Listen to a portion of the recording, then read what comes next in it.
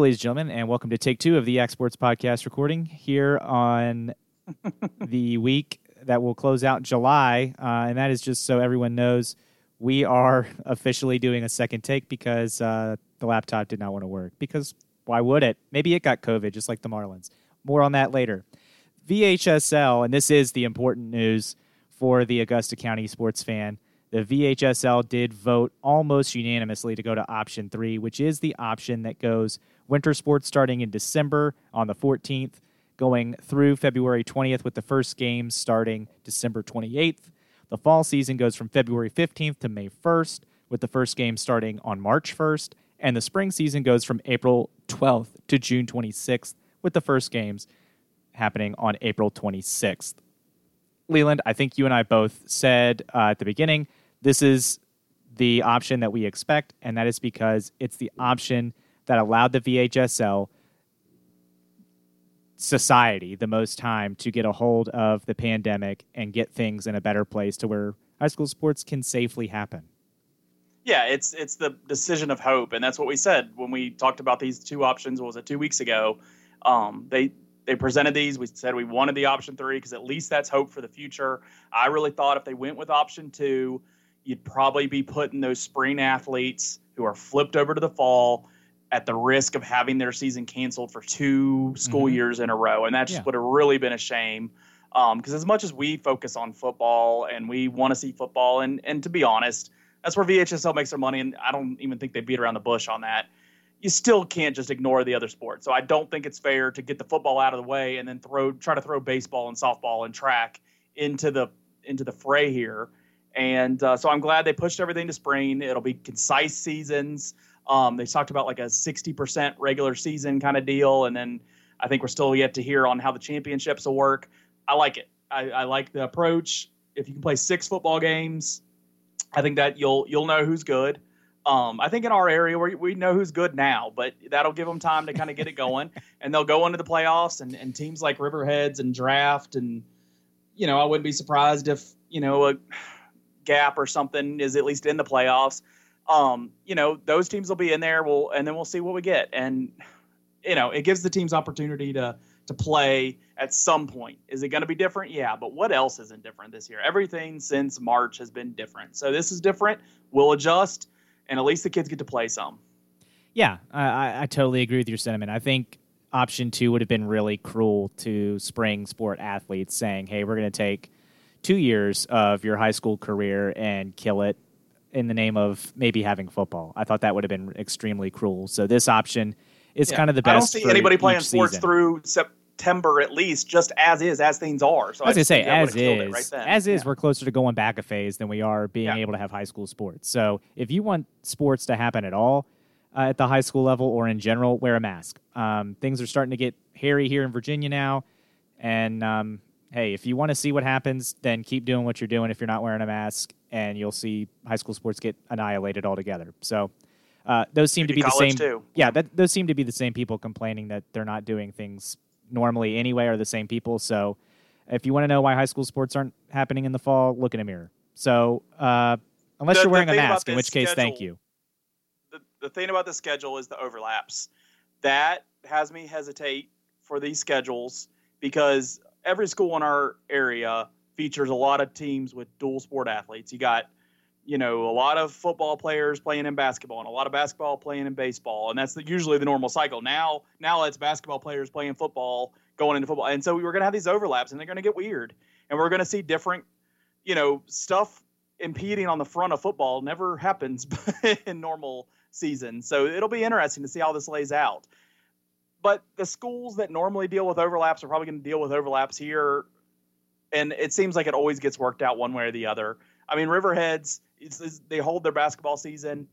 I don't know if they'll be holding football season, but if the basketball team's really good there, but you never know. And we'll see, and they'll deal with it as it comes. And the kids are just going to have to work through the fall and get conditioned for playing nonstop through the fall. Some teams are able to finish their season and then have kind of a week maybe, and then they get going the next. You're not going to have that this spring, and maybe that'll be fun for them. But I'm glad they have the opportunity. Yeah, this was the best option. I'm glad the VHSL went with a 34-1. I would love to know the option that the one wanted, but it had to be the guy. He must have Hall of Fame voting and voted for Griffey not to be in the Hall of Fame. He had to be that one guy that voted against Griffey. That's my assumption. probably that makes the most sense.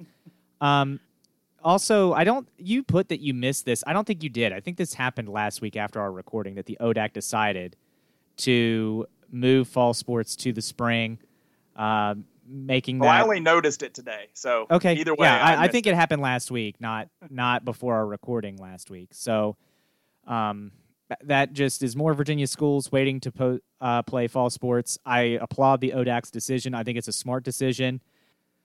Let's talk about baseball, man. Yeah, great. We got Let's keep it going. Let's keep the good vibes going. Yep. Nothing but positive about baseball, right? Everything's good with baseball. We watched our teams play. Your Orioles went 2-1. Best record I know in the you've been bigs. bragging about the best record in the league. My World Pirates Series actually champions. got to win. Nothing but good about baseball, right?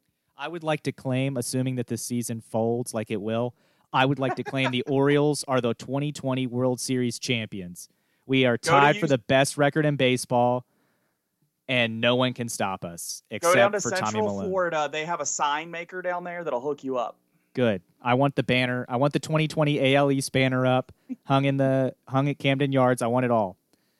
Yeah, we lost opening day because we felt bad for the Red Sox. They had that Mookie Betts news come out where he signed that 12-year deal with the Dodgers, which I'm sure was hard on the Red Sox fans. So we went with Tommy Malone, who nobody in their right mind would start Tommy Malone on opening day. So he starts on opening day, gets shelled because he is trash. And then the next 2 days, we come back with a vengeance and just courtesy of Alex Cobb and Wade LeBlanc, we come out and we blanc the Red Sox the rest of the way and shut them down. We looked great. I couldn't wait to play the Marlins because I was like, wow, we're going to be 6-1, maybe 5-2. But then the Marlins had to go and test positive, and they knew about it a day before and decided in a group text, let's play. What's the worst that could happen? And we got to see what the worst could happen is. 14 people out of the 40 people in their little traveling squad test positive. So that's fun. And Rob Manfred was in a coma today. That's the only thing I can think of that's a good enough excuse for why he wasn't available for any statement. He was hanging out with Dan Snyder somewhere. Yeah, he didn't have a statement until 8 p.m. tonight or somewhere around that time, to which he basically said, we still don't know what we're going to do. We don't think that they can make up those games. So I guess the Orioles and Marlins will only play 58, maybe 56 games. That's if the Marlins don't have an acceptable number, which we still don't know what an acceptable number is. And then he got asked the question, I believe Keith Law was doing the interview, asked the question, what would it take to shut down a team? And he said a number of cases that made the team not competitive. And apparently that answer is not 12. So I don't know. That seems like a lot. It's almost half of your major league squad. But hey, apparently that's not enough for Major League Baseball. So I would love to know what that number is. I'm sure the general public would. And I'm sure Rob Manfred would like to know what that number is. He doesn't know what that number is, just like he has no plan. Just like it's painfully obvious that Major League Baseball doesn't have a plan. And I hate that I'm having to agree with David Price on Twitter, who tweets out, this is why I opted out, because I knew player safety wasn't paramount with these owners, and I'm being proven right, which he is being proven right. The crazy person, David Price, is actually correct on this. Rob Manfred and the MLB owners had no plan on how to handle any of this. They didn't think, in a operation where we're not going to play out of bubbles, we are going to have everyone travel. And what happens in a hypothetical scenario where, let's say, a place, let's call it Florida, has really bad problems with the coronavirus. And let's say a city, I don't know, hypothetically we'll call it Miami. And let's say that is like the worst place in the United States to be right now if you're trying to avoid coronavirus. Let's say we have a team there. And let's say that they're traveling around the country playing other teams. What happens if that team has an outbreak? Apparently, that crossed zero minds in the decision-making process when we were arguing about the number of games we should be playing. So that's great to know.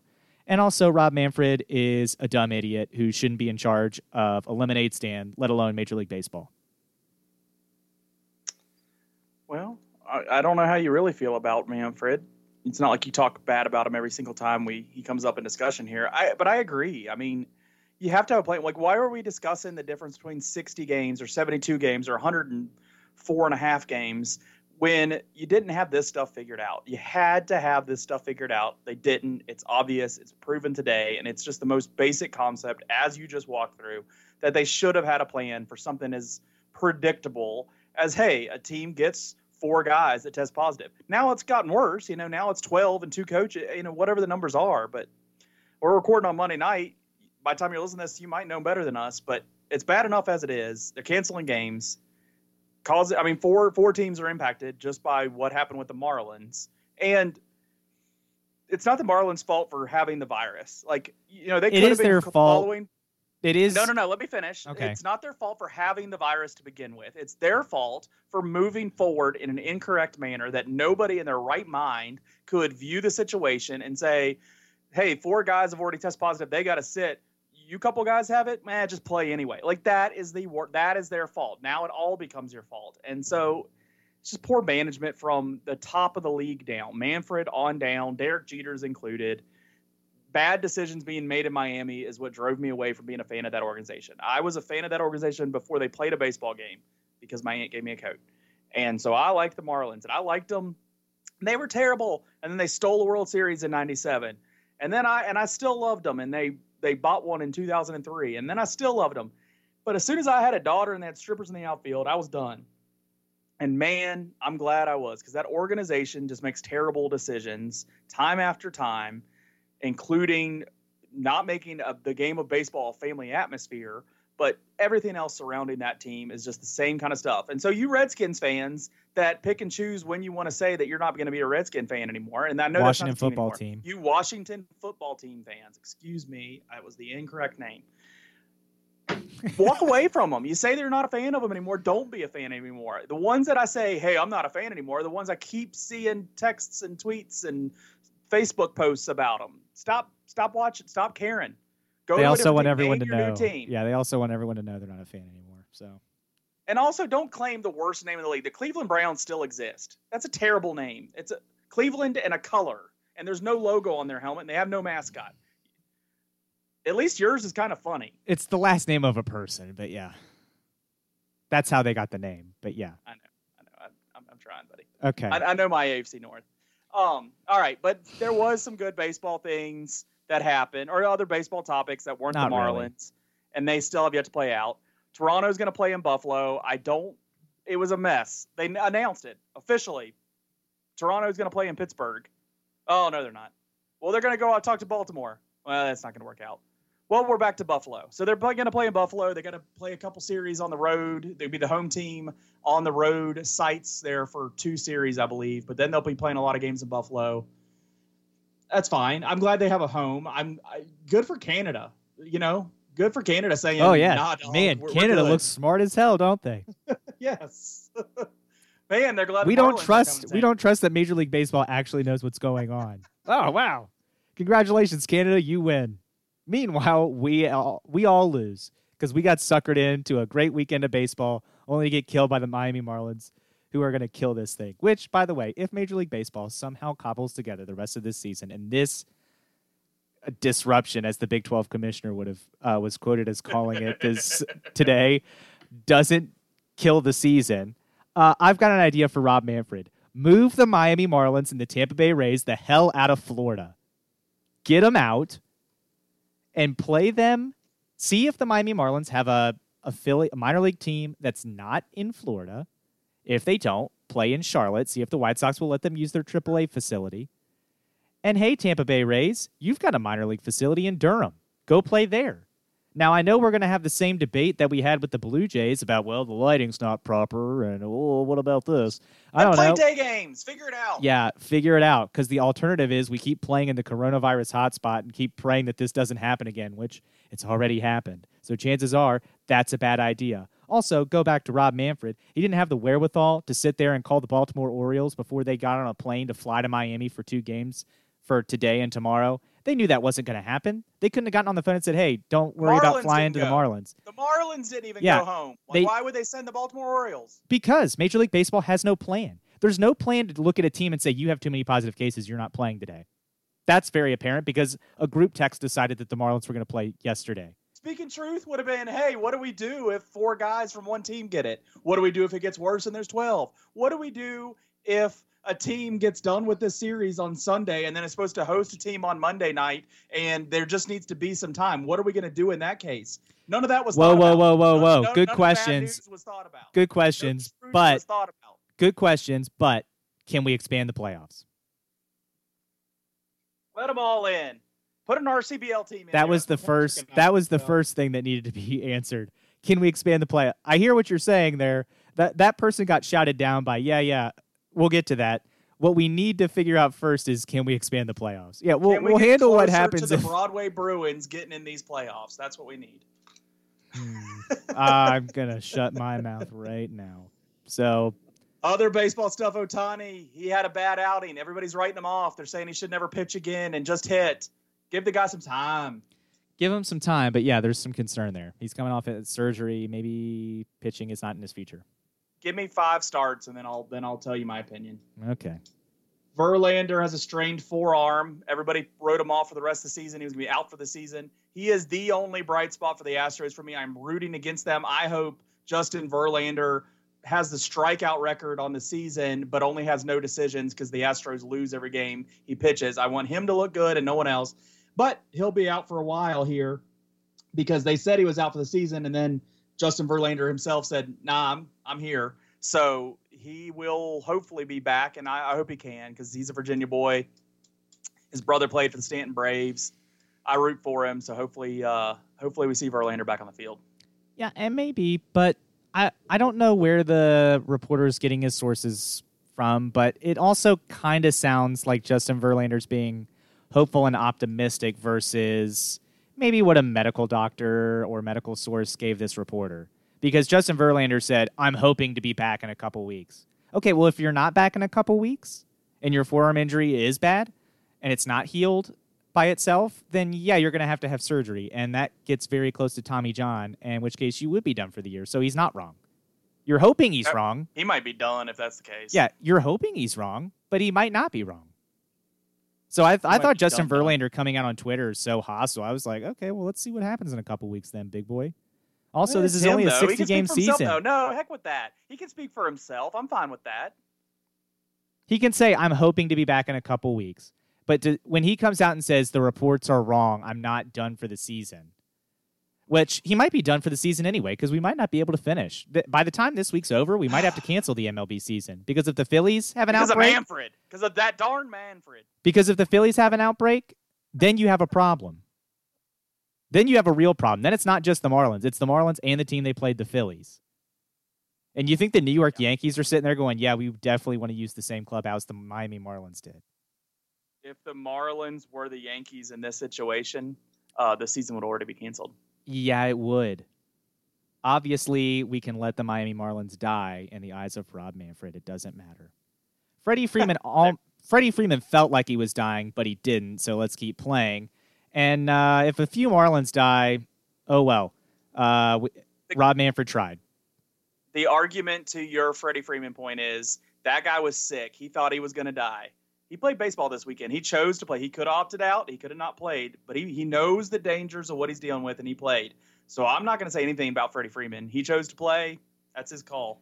But isn't our argument against letting college and high school athletes saying they might want to play and they might high school athletes to play? Yeah, but wouldn't our argument be that would be the same argument that people are making on the other side? They know the risks going in. If they want to play, let them play.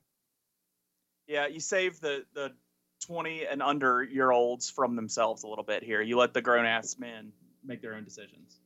Well, that's the problem. We've let too many I don't know if we have an edit point there, but we've let too many grown-ass men make decisions, and we're the only developed country that hasn't figured this out. So, I don't know. Maybe we let too many grown-ass men make a decision, and we don't let the smart ones make decisions. I'm not saying I think all decisions have been smart. I'm a heck of a lot more okay with these pro sports where money is being exchanged between everybody to try what they can, more than I am these college institutions that there's no no way there can be a bubble. Sure, There's when they no can do it way safely. You can protect all these different entities and all these different sports. You need to just shut it down. Just plan ahead and let them push it to spring. And so everybody has a chance of being safer. If you think it's overreaction, fine. There's no doubt that abstinence here in the fall will be safer than potentially playing in this fall sports season. Just push it to spring. Yeah, I'm fine with playing professional sports too, as long as it's safe, but it's not. It's not, especially when you don't have a bubble. Especially when you don't have a bubble. I'm interested to see the bubble go a little bit. I think the bubble today looks great. The bubble has barely gotten its legs in. I want to see the bubble go before we say that's the ultimate solution. It looks better. It appears better. It lasted more than a weekend, so it's obviously better than no bubble. But I want to see it have a little bit longer before we just decide, well, a bubble fixes everything. Because then I'm worried of like what all we're putting in a bubble, because I don't think NFL works inside a bubble. I don't think they're trying to, but I don't think that's just too many I've got people. News for you. Given what we've seen from Major League Baseball, NFL don't work, period, then. It's not looking good. All right, let's get out of here. Let's get to Greg Madia. He's going to fill us in on all things JMU because he's in it every day, and we look forward to hearing what he has to say here. We'll be back with Greg.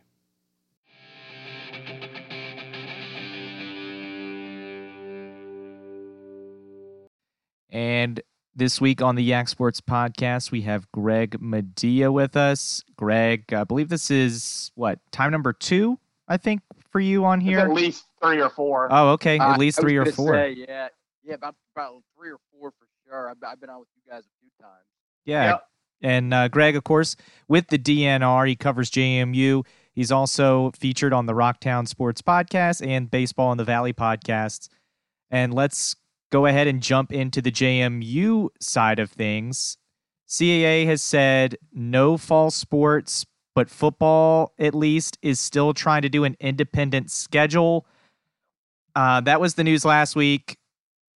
Has there been any additional news? Have they found any more games? Because by my count, if the ACC doesn't go to conference only, JMU has 4 games on their schedule. Yeah, so it's pretty interesting at this point. Of course, the Colonials' decision to not play football this fall came with a bit of an asterisk in the sense that football programs could decide to do something as an independent if they chose to, if they felt they could put together a schedule. James Madison, as well as Elon down in North Carolina, both decided that they would pursue a schedule. I think Villanova is still on the fence. Nothing definitive yet out of Villanova. But for JMU, they're still trying and still working behind the scenes to put together a schedule. As far as who they could play, you do have some options based on cancellations from across the country and changes to what certain leagues are doing. I think there's maybe more opportunity with FBS opponents, and JMU does have that luxury within the state of Virginia because there are some programs within the state that could be looking for games. I think Liberty is one of them. They were supposed to play North Carolina A&T. That game got canceled because of the MEAC's cancellation, and I think if you look at Old Dominion, they lost the game with Hampton, which decided it wouldn't play football this year, even though its league is going ahead and playing this year. 2 schools in that league decided not to, Hampton being one of them. Monmouth just today decided not to play this year. So when you think about games, JMU could play, I think you start first and foremost by looking at what schools geographically within the footprint, within, I don't know, a 5-6 hour drive could be a feasible opponent for James Madison, and what opponents need games just like JMU does. So looking, you're around the program. Is there the CAA, I guess, took the initiative of saying, okay, we're canceling conference games as scheduled. And so that was their deadline, or that was their time. Is there like a go, no-go date for the program where if they just don't have enough games or things aren't looking well enough, is there kind of a date out there, maybe even being whispered about? Is it Labor Day? Is it even mid-September before they would give up, or is it much sooner? Is it before they put the work in of August? Is there kind of a go or no go date being murmured about around the program? Well, this past Friday, the NCAA met. The NCAA's Board of Governors met, and they were supposed to come up with some kind of decision, or at least discuss what could happen with fall championships across all sports in Division One this past week. They opted to continue that decision and discussion into next month.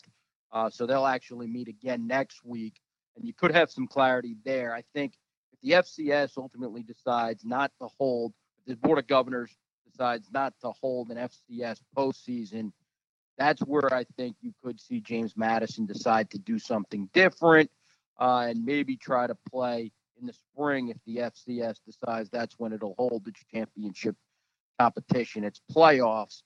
That's at least what's been said by JMU officials to this point. Sources behind the scenes as well. They've said, as long as there's an FCS postseason in the fall, JMU would want to play in the fall. But if they're going to move that postseason to the spring, then JMU certainly would look at the option of playing in the spring. But until that decision is made, JMU is going to try its hardest to pursue a fall schedule. Because if you just look at it and kind of the reputation and the brand James Madison's become at the FCS level, it expects to be in the playoffs and in the hunt, in the conversation for a national championship. You look, 3 of the last 4 years JMU has played in the FCS title game. And there's some merit that comes with that in the sense that they belong if the postseason is going to be held. I know the Missouri Valley Football Conference, it seems like they're gearing up to play.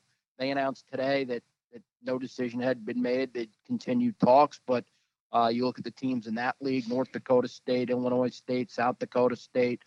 There are a number of schools in that league, including, of course, the premier program in all of FCS, North Dakota State, which feels like it can win a national championship this fall. And I don't think that league is certainly going to be in a hurry to make any decisions just based on that alone. And you throw in the fact that a lot of those teams have money games, guaranteed games against schools from the Big 12 and other Power 5 conferences, Group of 5 conferences.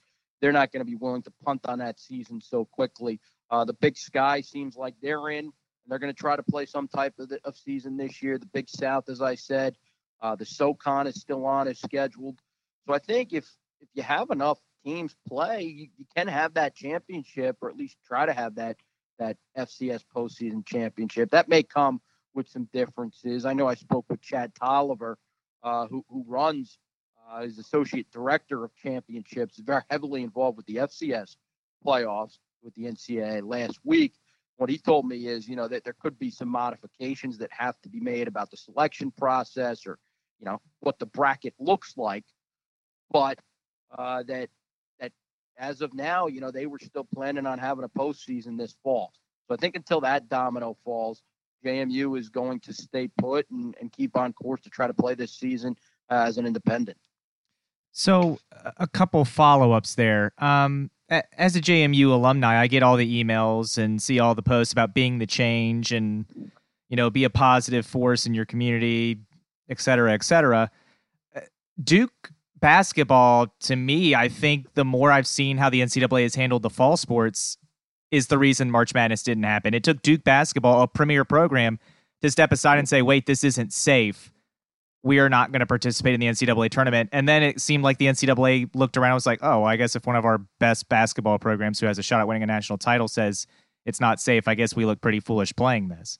So if JMU wants to not just be lip service when they say be the change, shouldn't that be kind of an attitude of, hey, we understand the NCAA is kicking the can, as is NCAA policy on, it seems like, these safety issues. But we want to be the change. We want to be a positive force. And we see the rising number of cases across the country, and we don't feel it's safe in a sport that you can't social distance.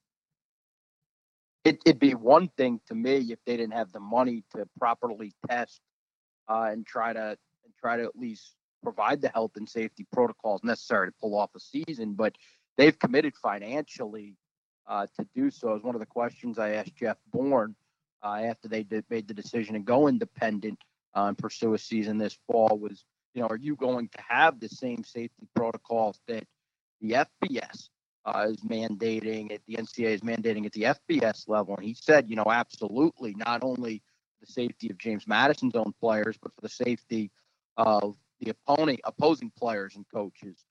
That window that the NCAA has put out within 72 hours of kickoff, having tests, and then I would assume you'd have to test on the back end too before players come home. You're talking about 2, maybe 3 tests per week per player. That is not a cheap cost with how these labs are operating right now with the coronavirus testing. And to this point, James Madison's done that with their summer workouts. They got back in the first week of July 5th, July 6th. They've been testing since then. I put the numbers out last week, earlier this week. I don't know, days are running together. It might have been last week, but the results were, I think, 196 coronavirus tests done and only 2 positive tests for the virus, and they're able to quarantine and trace. They're working out in small groups. They're really doing a lot proactively. What you're seeing done not only at the FBS level, but maybe to a lesser extent what some pro sports leagues are doing. James Madison's kind of taking a very proactive approach, knowing that it's going to have top-notch health and safety protocols in place if they're going to want to pull this off. Well, how many kids are on that team for them to be doing 2 or 3 weeks and have 196 tests done? Well, there's 63 scholarship kids, and then you're talking about, I don't know, 3 dozen walk-ons. So have they only been practicing for a week? They've had them come in waves. They've had them arrive in waves. The first group came in July 5th, July 6th, and then the next week, the next group came in, and I think men's and women's basketball came in as well at that time. So they've been rolling it through and doing initial testing and quarantining upon arrival, so that their players can come in a safe and orderly fashion. I mean, that has to be weighing down the program a lot. I mean, so many decisions, and I mean, just like the rest of us. I mean, we're all buying groceries kind of in a different fashion than what we're used to. I mean, this has to be taken away from normal prep and normal time. I mean, these kids are taking time getting tested rather than in the weight room or, they're putting in small groups. I mean, the resources aren't built for them to be in 5-man groups for everything. They're built for position groups maybe and stuff like that. I mean, how much is this taken away from the normal procedures that they're used to doing in late July in Harrisonburg? Oh, for sure. I mean, football's a game that meant to be played with, in close quarters. You think about the offensive line, defensive line, in the trenches. There's no avoiding. So there's no trying to social distance. Eventually, when you have to put the pads on, and they're scheduled to start training camp as of now, come August 7th. So. To me, a lot of those questions are going to have to be answered here soon, because at some point, as much as you can social distance and do that with the lifting groups and have them in pods, and also, when you're out running sprints and doing the conditioning, there are ways to social distance with how they have the workouts staggered that are pretty reasonable. And although it's different, they're still getting the same type of workout they would normally get. Just in terms of how it's structured, it's different. But the result of how they're training is probably still very, very similar.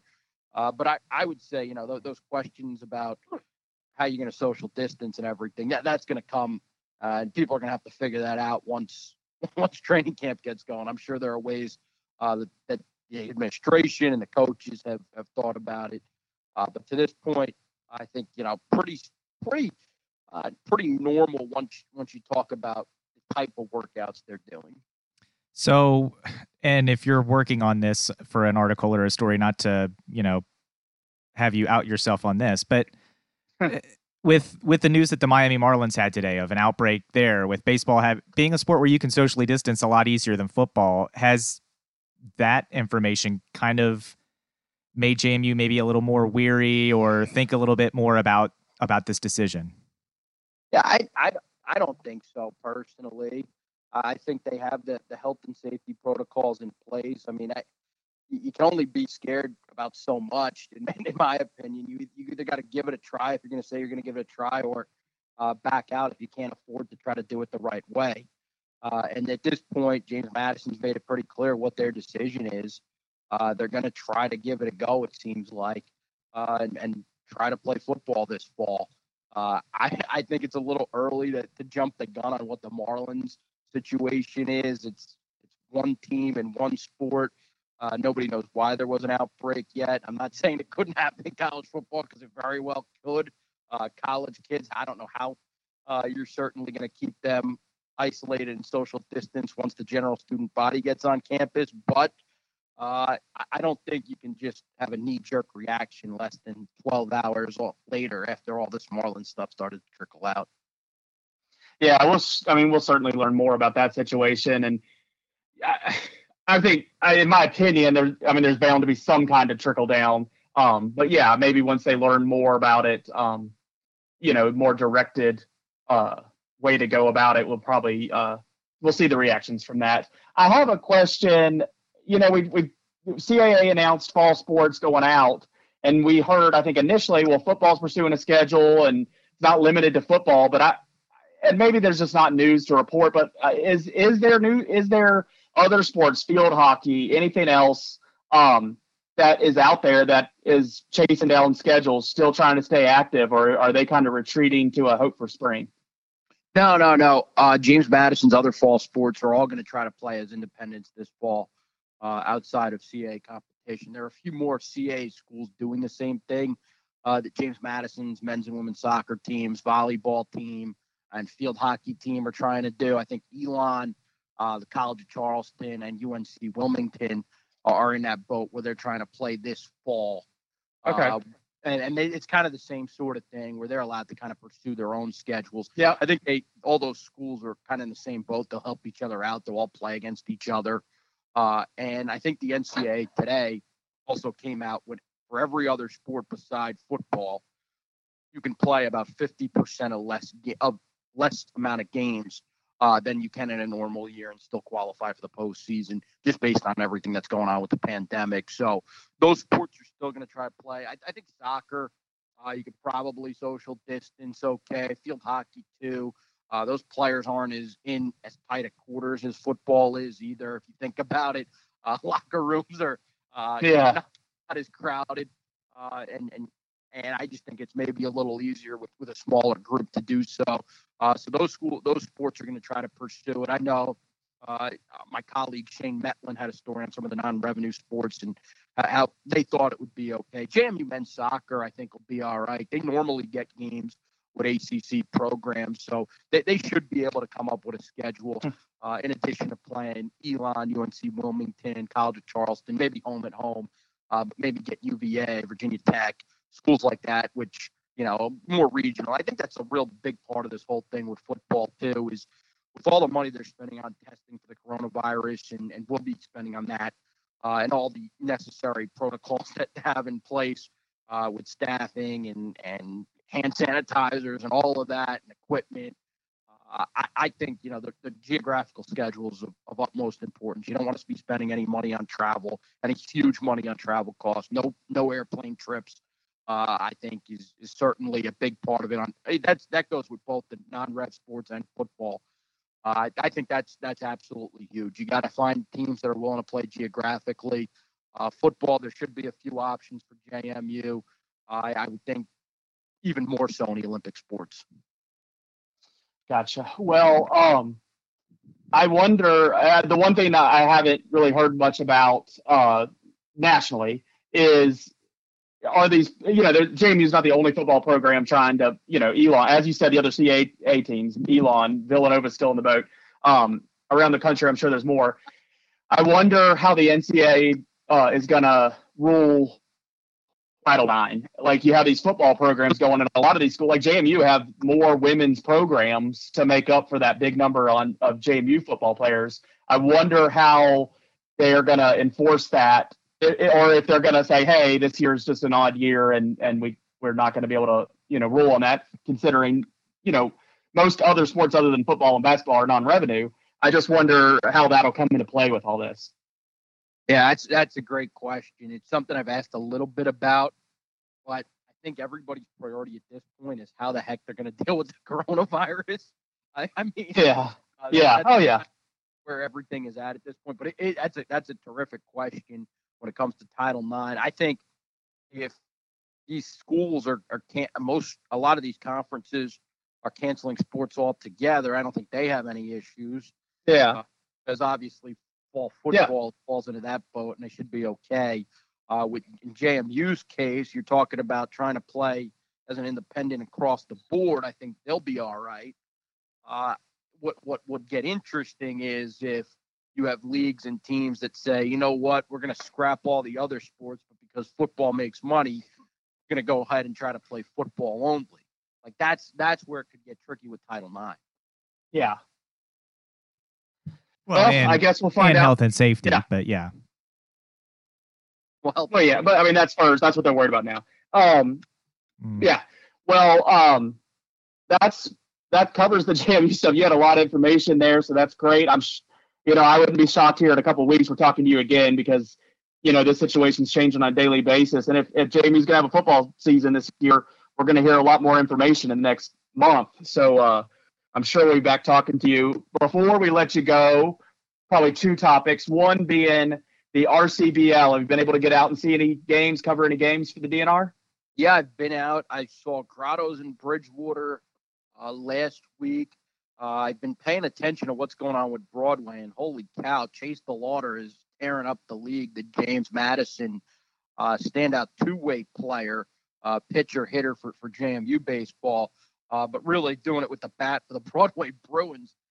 He's on pace to win the Triple Crown and by a lot. I think he set the league home run record with 13 the other night with his 13th home run. He's put on quite the show. But the league, the RCBL, I don't know about what you guys think. The RCBL's just been so much better because of the influx of talent that would play in a Valley League or somewhere else.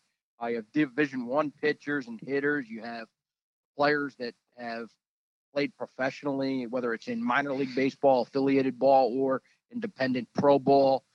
So to me, I've been really impressed with the RCBL, especially with their effort to try to play this summer and give the kids an opportunity who went without a college season or I guess part of a college season when it was scrapped in mid-March. Yeah. Well, I mean, they definitely benefit from if you're getting better talent in there, it's going to be better playing. So certainly some spots in there that appear to be better, and he's definitely one of them there, Broadway. All right, so the final question, and this hits in the same category as probably what you've answered for us before. And during this pandemic, I'm sure you've had a little more time at home. You're not covering sports every weeknight. What do our listeners need to know that is binge-worthy or a solid movie that they need to check out? So let's see. What have my girlfriend and I been binge watching? Let's see. I hate to admit it publicly, but we watched 90 Day Fiance. It's not my favorite show, but we've watched it. I'll say that. I've watched. I'm trying to think. I don't know. Not too much. I watch a lot of Food Network also, like the Food Network. But other than that, nothing really that great. 90 Day Fiance, a tepid recommendation at best. There it is. All right. Well, thanks for coming on with us. I'm sure we'll be talking to you upcoming, especially if JMU is able to get on the field as they're hoping to, and probably before then as well. So we look forward to speaking to you then. And thanks for coming back to the Yak Sports Podcast. Make sure you plug yourself here and make sure our listeners know where to find you. DNRonline.com is where you can catch up and read all the stories. And then on Twitter at Medea_DNR Sports. Awesome. Well, thanks for coming on with us, and we'll talk to you soon. All right. Thanks, Leland. Thanks, Joe.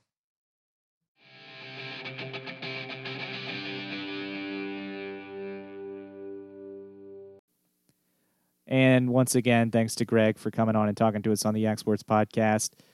All right, Leland, let's start to get into this D block here. Let's start with what is dominating your life. So we've been on like a presidential White House kick. We were watching West Wing, I think I've referenced the last 2 weeks. We were watching it. We got done with it. I said we were going to stop after, right before Zoe Bartlett gets abducted but we didn't. I actually just skipped those 2 episodes. They irritate me. I hate the John Goodman drama. I just think it gets a little much. So we skipped those couple episodes, but then, I mean, it's like 3 episodes, and then we were rolling, and we finished it out here like a week or 2 later. And I like season 6 and 7. I like I like the campaigns. I like them showing both sides. I like them showing the Democratic side and the Republican side, and I enjoy it. I'm not going to say it's as good as season 1, 2, and 3, but there's a lot of aspects I really do like, and it's good enough. So I like watching it. So that's my recommendation for West Wing. Again, you get it every so often for me and every time Patrick Height's on. But we rolled out of West Wing into American President, which was written by Aaron Sorkin, the same guy that wrote West Wing or started West Wing. And it's Michael Douglas as the president with Martin Sheen as the chief of why am I blanking? The chief of staff. And so it's very good. Like, I mean, it's good. It's more of a romantic kind of comedy situation. So it's not as good as West Wing for me, but it was fine. We watched Dave. That's the one where Kevin Kline is the lookalike of a president and gets put in there to just kind of fill the spot as the president has had a stroke in a scandalous way. And they just got to get things straight because the chief of staff there is an evil person. So that that's just a different kind of pace of a movie. But then to counter the foolishness of Dave, we rolled into House of Cards. We watched episode 1. As soon as I get done recording tonight, we're going to watch episode 2. No. We've watched first 2 and then we're going to watch the third. I like it so far. I know you've never seen it. No. Ooh. I know okay. Kevin Spacey is not a good person. Yeah. And I know he has alleged and probably worse than alleged misconduct and assault and even stuff with minors. We're not going to get into that. Yeah. He has been a good actor in his life, and he's appearing to be that so far in this series. So I won't say that I just sit there and don't feel a little weird about how he's been a terrible person to other people. But I heard the show's good. A lot of my close friends have watched it and liked it for most part through the whole series. We'll probably watch the whole thing. So that's what we're on. So House of Cards, that is what we'll be going on probably the next couple of weeks. West Wing, we were able to kind of fly through because there was some days we just kind of put on the TV and we did stuff around the house and cooked dinner and stuff because the inappropriate things that might come up are pretty scarce and flown over high where my kids, it didn't even affect them. House of Cards ain't going to work like that. So, no. So it's going to be a 1 episode a night, maybe situation. So that's what we're on. Yeah, it is a really good show. I mean, wow. I can't believe you haven't seen it. Yeah, I'm so excited for you to watch it. Being hard to watch with kids around has been like. Sure, I get why that's. We get these cycles where we have the kids either are around and they're young enough to not understand, and we still watch The Walking Dead, and then that stops because the kids get old enough, and then I forget what happened through Finley. But we're in a stretch here where Arlo's still young enough; he's up later than the girls, and so we've been watching stuff that we normally wouldn't watch in front of older children. We're going to ride this out as long as we can, and then we'll be back to Disney Junior only for a while. Yeah. I can't wait for your end of series review. Yeah, for me, I did not like the last season, and that's what I've heard, but we'll get there. Yeah. Let me you definitely should watch it. You definitely should watch it. Yep. Interesting. Okay. Also, that was not what I thought for Dave. I was thinking the show Dave, which I watched Dave. Did I talk about that? I was confused that would be on here with the other things because I was like, one of these things is not like the other. We'll talk about Dave coming up if we haven't talked about it. Yeah. Okay, but what is dominating my life? Because this weekend had some good news, and so I needed to balance that out a little bit. Didn't want to have too much of a euphoria, so I watched the Netflix documentary Roll Red Roll, and that took me right back down. It's a truly upsetting story. It is the story. It is a documentary on the 2012 Steubenville, Ohio sexual assault case involving their high school football team, and just the sheer, I guess the best way to describe it is just disgusting behavior by some of the people in that community on the extent that they were willing to really not look into this at all until it became a national story.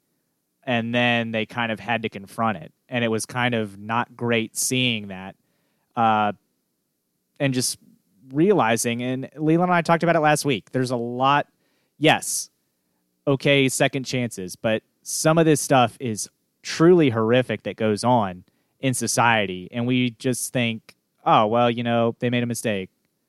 It's bigger than that. This is a crime. And it was kind of upsetting to see just there's a radio guy who's talking on like a local radio show about that. And just to hear his comments throughout the whole thing, you're just like, are you serious? It truly makes you sit there and wonder what the hell is going on up there that people are like, yeah, but the football team, when this case comes up. And if you can watch that and which device is it on? Which it's Netflix. Platform? It's Netflix. Okay. If you can watch that and still think that kind of mentality is the right mentality, I don't know. That's a kind of evil I don't ever want to meet. Yeah, it sounds though like something I probably will watch. So thanks for letting me know about it. There is kind of contrary. I'm not saying everything Amy Schumer makes is funny. I thought this was funny because I watched Friday Night Lights, but it hits on this topic, so it's not all funny. It's very much, dark humor. Amy Schumer did like a Friday Night Lights spoof on her show when she had it. Joe, I put the link up there for you. I might share it otherwise, but it presents it in a more comedic fashion, but I think along the same lines of what you're saying, but a little kind of playing on what's important and kind of over-exaggerates, people rolling over on stuff like that. So just a little clip there. Maybe something that'll make you laugh to it. I was going to say, you watch the documentary. Yeah. I don't know how much of an exaggeration. I haven't seen this. I understand. I haven't seen this skit, but I don't know how much overreaction there could be because some of these things that were being filmed, I was like, oh, no, no one really thinks that, do they? It's a sarcastic over-exaggeration. Like it's yeah. But what I'm saying is to speak to that in this documentary, there are some clips being said by people that are being interviewed that still to this day feel that way. And I'm like, are you joking? Like, that is, I would not want that opinion shared publicly ever if I were those people. But okay, you're going to say it on film. All right. Terrible. All right. You know anything that I need to know? Yeah, I guess we'll talk about it. It's local news. Waynesboro has a new court. How you like it? I'm not a fan. I guess I'm a traditionalist. I don't know. Having the black or the darkish gray or whatever you want to call it court, I don't know. I mean, you like Wilson's court that just has like the beehive in the thing. I don't mind. It still follows in line of traditional court. It's just like a accent. This is very eye-catching, disruptive to the normal view of a basketball court. It strikes a Boise State kind of approach to me, and I don't like that. That's just my personal preference. In a lot of cases, I feel that way. I think for right now, for Waynesboro, where their athletics are, I don't mind it. If it brings a little pride, if it brings a little hype to what they got going there, fine. And in some time they'll be able to sand it down and make it look traditional again, or every other court in Augusta County looks like that here a little bit. I don't know, but I'm not against this, and I think it's cool that it's getting a little hype, and other people really like it. So I'm for it. I'm fine with it. Yeah, I mean, look, I don't like it, but I'm not the one that has to play on it, and I'm not the one that they're trying to win over. So that's fine. But as you said, if it gets more people out to try out, then cool. And it gets more people in the stands, more people excited about the sports. If the people at Waynesboro like it, that's all that really matters at the end. Yeah, if the people at Waynesboro like it, that's all that matters. So I bet you the kids like it. Good for them. What I know that you need to know is something I'm pretty worked up about. We had Brock at Virginia Tech that transferred from Coastal Carolina, right? Brock Hoffman. Mm-hmm. And he used a real reason of saying, hey, my mom is sick. I want to transfer to this school. I want to be immediately eligible because you have this rule in place. I'm right at that limit. And this is what I want to do. And then NCAA just said, well, if we're doing it by the rules here, you do not become immediately eligible because you are 10 miles out of the radius that you need to be closer to home, and ridiculousness. And it's mostly ridiculous because every kid that was on the Netflix show as a quarterback, QB1 or whatever, they transfer and they're immediately eligible to the next school. You get every kid that just transfers school because they're not going to be starter, they're immediately eligible to be quarterback at the new school. You get James Madison basketball players. I won't go into their names, but 3 of them got announced today that they're immediately eligible. It's not their fault. Good for them that they're immediately eligible. But how are all these kids immediately eligible for no good reason other than I want to leave where I'm at and go play there?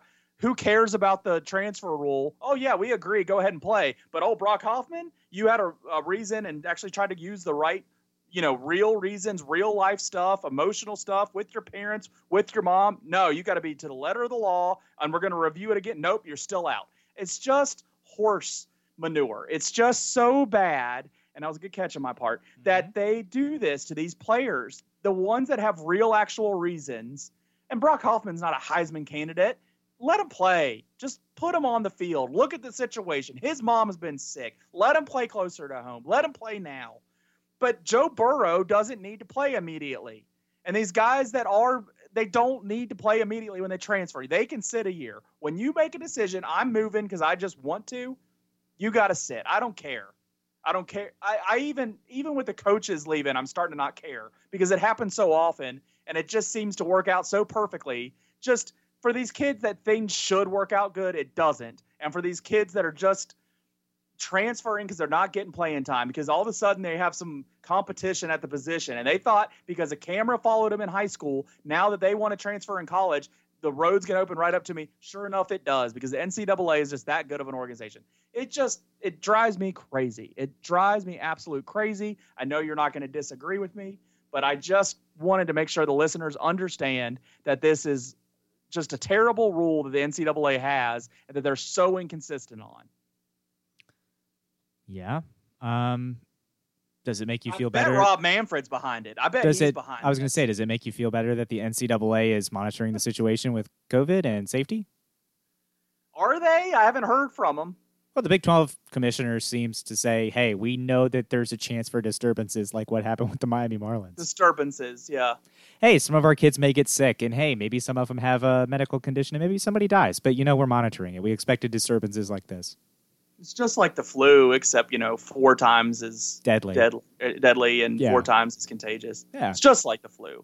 It's like car accidents, except, again, 4 times as bad. It's just like...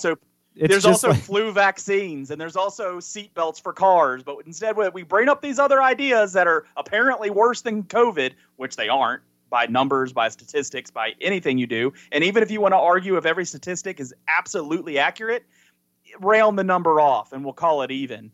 But it ain't even. COVID's worse. Deal with it. Wear a mask. Let's move on. Let's have spring sports. You know what? We tried not wearing masks, and we don't have fall high school sports. Let's wear a mask for a little bit and see if we can get spring sports. Yeah, again, we've tried it your way. We're the only developed country that hasn't figured this out. Maybe we try the way everybody else did, and maybe it works. And then maybe we can look at you and just say, hey, it's okay. We won't, at that point, if you just listen and just do what you're supposed to do, we won't keep calling you the dumbest people on the planet Earth, which you are. Make sure you guys are following us at Yak Sports Pod at Twitter, at Yak Sports Pod Facebook, and you can email us yaksportspod@gmail.com. Subscribe to our podcast on Podbean, Apple, Google, and Spotify, and make sure that you tell your friends where to catch us. We will keep this train going here through the fall one way or the other, even though we don't have the local sports that we care so much about and that we try to bring you coverage on that no one else is bringing. We won't have as much of that to talk about, but we still will try to chug along one way or another, even if that's the reason to be subscribed, in case we might not be every week. We have some decisions to make now that things become official, but we will be in touch about it, and we're not going to go anywhere for too long because we want to keep talking to you guys, and if we keep Joe pinned up, it'll be a problem. So talk to y'all next week.